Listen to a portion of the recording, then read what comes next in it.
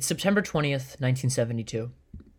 The fall semester at Columbia is just starting back up, and Dr. Wolfgang Friedmann, a professor in the law school, is walking up Amsterdam Avenue at the end of his workday.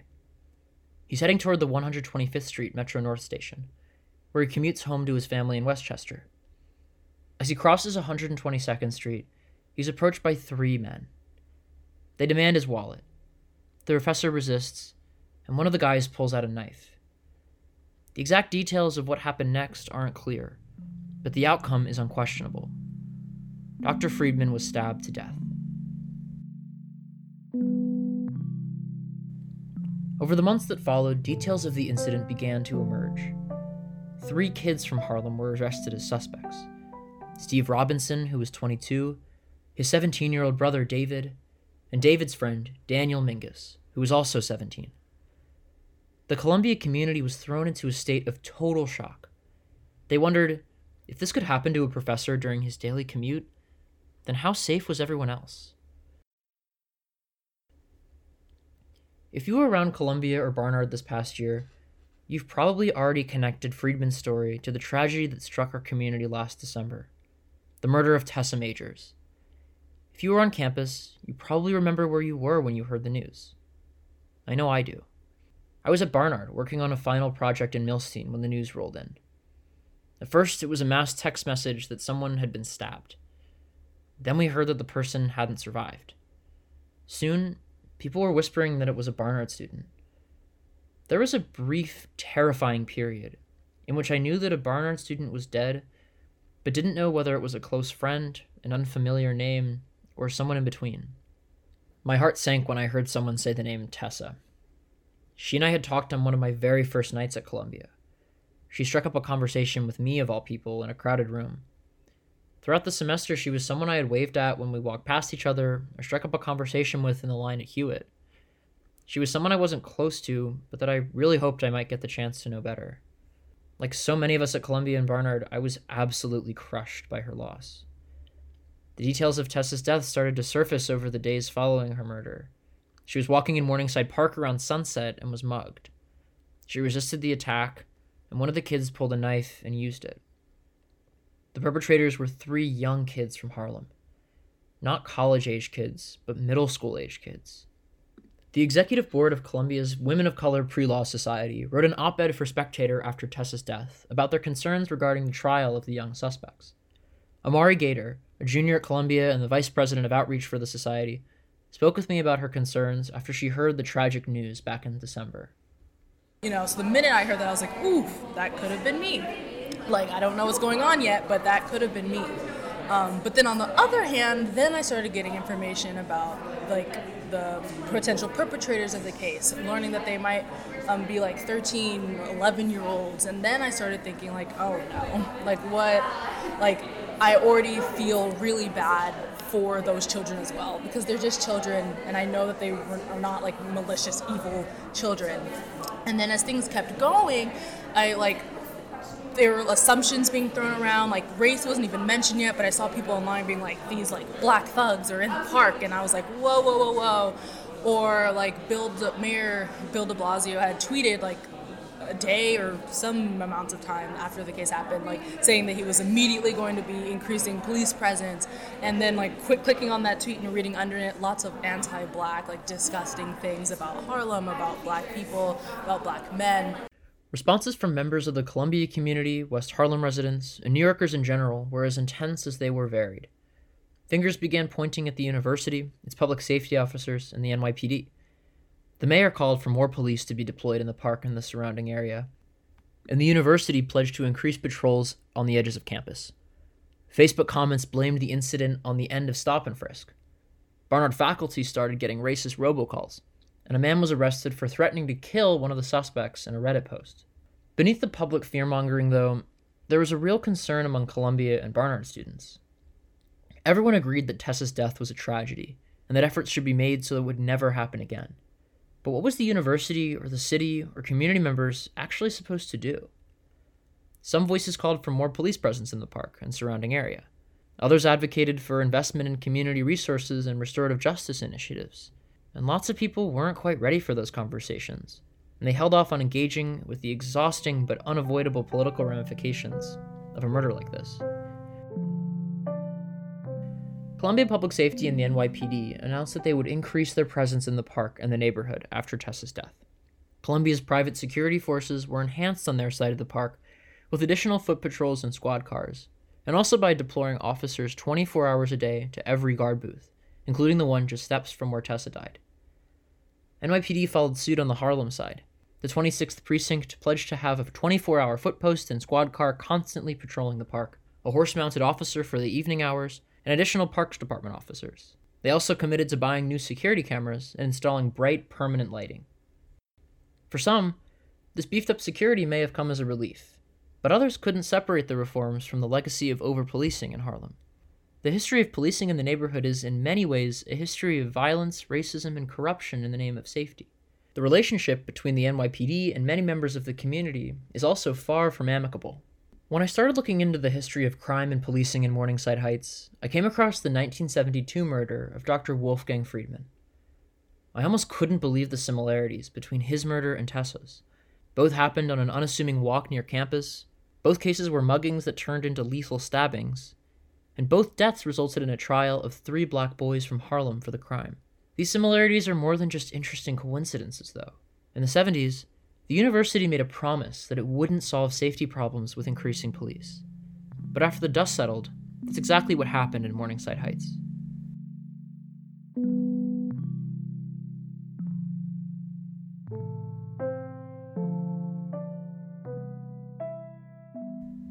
Losing any community member is absolutely horrifying. But losing Wolfgang Friedmann in 1972 hit especially hard. As a law professor, he was deeply involved in Columbia's community and built an extensive network of colleagues, students, and friends. He had a laundry list of professional accomplishments. He founded the Columbia Journal of Transnational Law, he was a member of the National Academy of Arts and Sciences, and he held a seat on the university senate. He was active in the political and social turmoil that gripped Columbia's campus during his tenure. He advocated for equal opportunity employment for the construction of the Dodge Fitness Center, and pushed for a teach-in in response to the U.S. invasion of Cambodia. He lived a remarkable life before even stepping foot on Columbia's campus. He was born and raised in Berlin and spent his early career as a judge. The story goes that during one trial, he stood up to a squad of Nazi stormtroopers and ordered them out of his courtroom. He was dismissed from the court and fled to England and then Canada before ultimately ending up at Columbia. Michael Rosenthal was just starting out as an associate dean of Columbia College in the September of 1972. He happened to be in Dean Peter Pouncey's office on the evening of September 20th when the phone rang. It was after 5 o'clock because the office was empty and I was working late, and so I was there alone in the office, and the phone rang. Maybe it was 5:30 or 6, and it was President McGill, who obviously had called to speak to Peter Pouncey, but Peter wasn't there. I had picked up, and he was clearly rattled, and he said, Wolfgang Friedmann has been murdered on Amsterdam Avenue. With such a high-profile murder, the administration was under pressure to respond. 2 days after the incident, the president announced that he would initiate a car service between Columbia and Penn Station and prioritize the hunt for the suspects. But he did not call for increased police presence in the neighborhood. The circumstances are very good for me now to write to the mayor, to the commissioner of police, calling for better police protection of the campus. I do not think that it would be prudent for me to do that. This response was a major deviation from how Columbia and the city would typically respond to crime. A New York Times editorial called Morningside Heights a, quote, sidewalk jungle, and said that Friedman's murder was a, quote, far from an isolated incident. The New York Daily News suggested that crime in the area should be addressed with, quote, the old reliable electric chair. Even within Columbia's faculty, economics professor Harold Barger argued that security concerns, quote, could slowly or rapidly kill the university and deter potential students and faculty. In the 1950s, 60s, and 70s, the NYPD's typical response to violence and crime in neighborhoods was to deploy more officers where it considered high-crime areas, along with initiating some community programming efforts like police-backed sports leagues. In the 1950s, fears of street crime prompted the city to heavily saturate the streets with police officers. In a program called Operation 25, the department deployed all 250 graduating officers from the police academy to Harlem's 25th precinct in 1954. They expanded the program into Morningside Heights the following year. In the 1960s, Columbia and other Morningside Heights institutions began taking matters of public safety into their own hands. They funded a private security force called the Morningside Community Patrol, with 22 officers who worked directly with the NYPD, patrolling the streets around Columbia with radios and billy clubs. According to the head of the Morningside Community Patrol, this did lead to a decline in the rate of muggings in the years before Friedman's death. But that was forgotten in the aftermath of the murder. With the crime fresh in their minds, people still thought they were in more danger than ever. The president's decision to not increase police presence shouldn't have come as a total surprise, though. McGill was the president who took over after the 1968 student uprising at Columbia. The former president, Grayson Kirk, had been ousted in protest of the university's proposed gym construction in Morningside Park, its complicity in the Vietnam War, and a slew of other grievances. McGill made the cover of Time magazine when he was appointed to university president. He was supposed to bring order and tradition back to Columbia, save the university's reputation, and build back up the endowment. Another consequence of the 1968 uprising was an increasingly fraught relationship between many Columbia students and police forces. The city's police had forcibly removed the occupiers of university buildings, often beating protesters with flashlights before sending them to jails downtown. And the university's cooperation with the NYPD in quelling the uprising was intensely criticized by members of the movement. This, coupled with the long history of police brutality and corruption in Harlem, would have made any proposal to heighten police presence in the area highly controversial. The Spectator editorial board at the time articulated some students' anxieties about the police response to Friedman's murder in a staff editorial published in the weeks after the incident. They wrote that, quote, "Neither the gadgetry of Columbia's security force, including powerful walkie-talkies and rapid transportation, nor an increase in manpower will end the crime problem on campus. Instead, the university must determine the problems plaguing its security arrangements and preventing the force from adequately protecting the Columbia campus." End quote.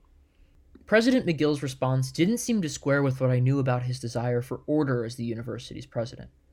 But Michael Rosenthal explained how this decision fit into McGill's role. He did play the role of a tough guy, but he was also, I think, he was also shrewd, and he was also trying to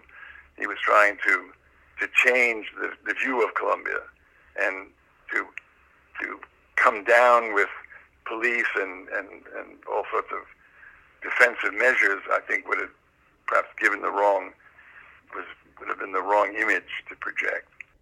There was one major action the university took out in the aftermath of Friedman's death. They commissioned an independent study by the Rand Corporation on the numerous disconnected security forces in Morningside Heights. As the community began to move on in the months that followed, the study quietly reached conclusions about how the university and other stakeholders should handle security in the neighborhood. One outcome was the formation of the Morningside Area Alliance, a coalition of the neighborhood's private security forces. In effect, it was an initiative to increase police presence in Morningside Heights. The alliance brought the manpower of what was now called the Morningside Community Patrol to a total of 25 officers.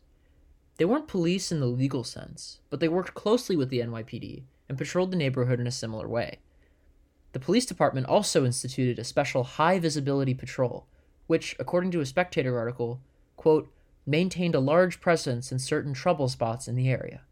In 1974, Spectator published a retrospective article examining the impact of the Friedman murder on public safety and policing. The actual security outcomes were far different from McGill's rhetoric that the university wouldn't leverage the situation to heighten police presence. The opposite actually happened. The article writes that, quote, over the past few years, a number of steps have been taken to alleviate these fears, and these steps could probably come under the general heading of presence. Barely a year after the murder, the very measures that President McGill had pledged to avoid had become the reality in Morningside Heights. McGill said that things would be different this time, that Columbia wouldn't contribute to the saturation of police in Upper Manhattan that played such a major role in the police brutality and violence in Harlem. But in the end, things weren't different. The university and the city addressed public safety by deploying more police, just as they had for decades, while the social and economic issues behind the crimes residents worried about remained largely ignored. Lots of people would argue that heightening policing after Friedman's murder was the right move. The same could be said about Columbia's present responsibility in the aftermath of Tessa Majors' death. Maybe Morningside Park and the neighborhoods around it need security officers who can step in so what happened to Tessa will never happen to anyone again. But even if that were true, it doesn't change the fact that there are real and significant consequences when it comes to adding officers in Harlem and Morningside Heights.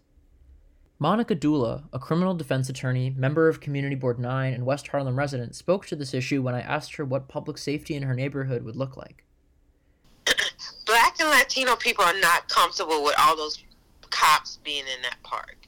We want the security, but sometimes we have the concerns, particularly when it comes to police dealing with young African American and Latino men.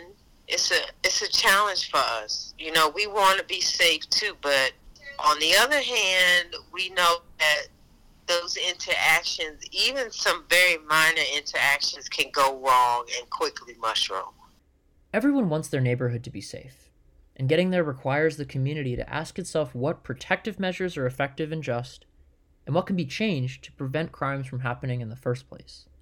The rates of murder and assault in New York City are very different today than in the 1970s. There's remarkably less murder and assault in Upper Manhattan nowadays compared to previous decades. But this year, those of us who may have forgotten were reminded that violence is still present in our neighborhood, and that the conditions that bring people to commit muggings, stabbings, or other acts of violence still exist. In the immediate aftermath of Tessa's passing, Columbia and the city didn't hesitate to increase police patrols in and around the park. But the conditions that made that choice so precarious in 1972 still exist today. And people like Monica Dula have concerns that more police in Morningside Park might not mean more safety for everyone in Harlem. No matter how you feel about the impact of police in Harlem, though, it remains the case that police patrols alone will not address the root causes of violent crime that led to this tragedy. There are people in Harlem dedicated to addressing those concerns. Street Corner Resources, an anti-violence community organization in Harlem, has pushed for restorative justice models of public safety enforcement rather than increased policing and long-existing carceral methods. At a community forum on public safety after Majors' murder, Manhattan Borough President Gail Brewer stressed the need for social workers to be present in every New York City school in order to provide support and intervention for young people who could be at risk of perpetuating violence. These proposals aim to tackle the difficult, unclear part of public safety. They attempt to provide community-level resources to prevent the root causes of violence instead of reacting to an incident after it's too late. Now, there's a global pandemic, and public safety conversations are totally transformed. But when students eventually return to Columbia and the West Harlem community emerges from isolation and back out onto its sidewalks, policing will continue to have a massive impact on our daily lives. We'll still feel the empty space in our community where Tessa Majors should be. In some ways, we can only hope that the tragedy of her loss will never happen again. But we can also grow from this incident, from the murder of Dr. Wolfgang Friedmann, and from the many people that Harlem communities have lost from violence who don't get the attention of Columbia students and faculty. We can make sure that we really have done all we can to ensure that this tragedy will be the very last of its kind.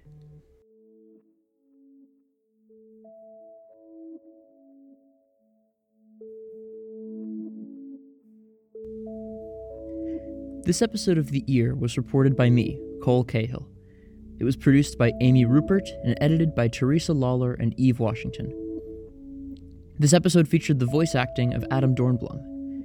The music in this episode is provided by Chad Crouch via soundofpicture.org. Thanks for listening.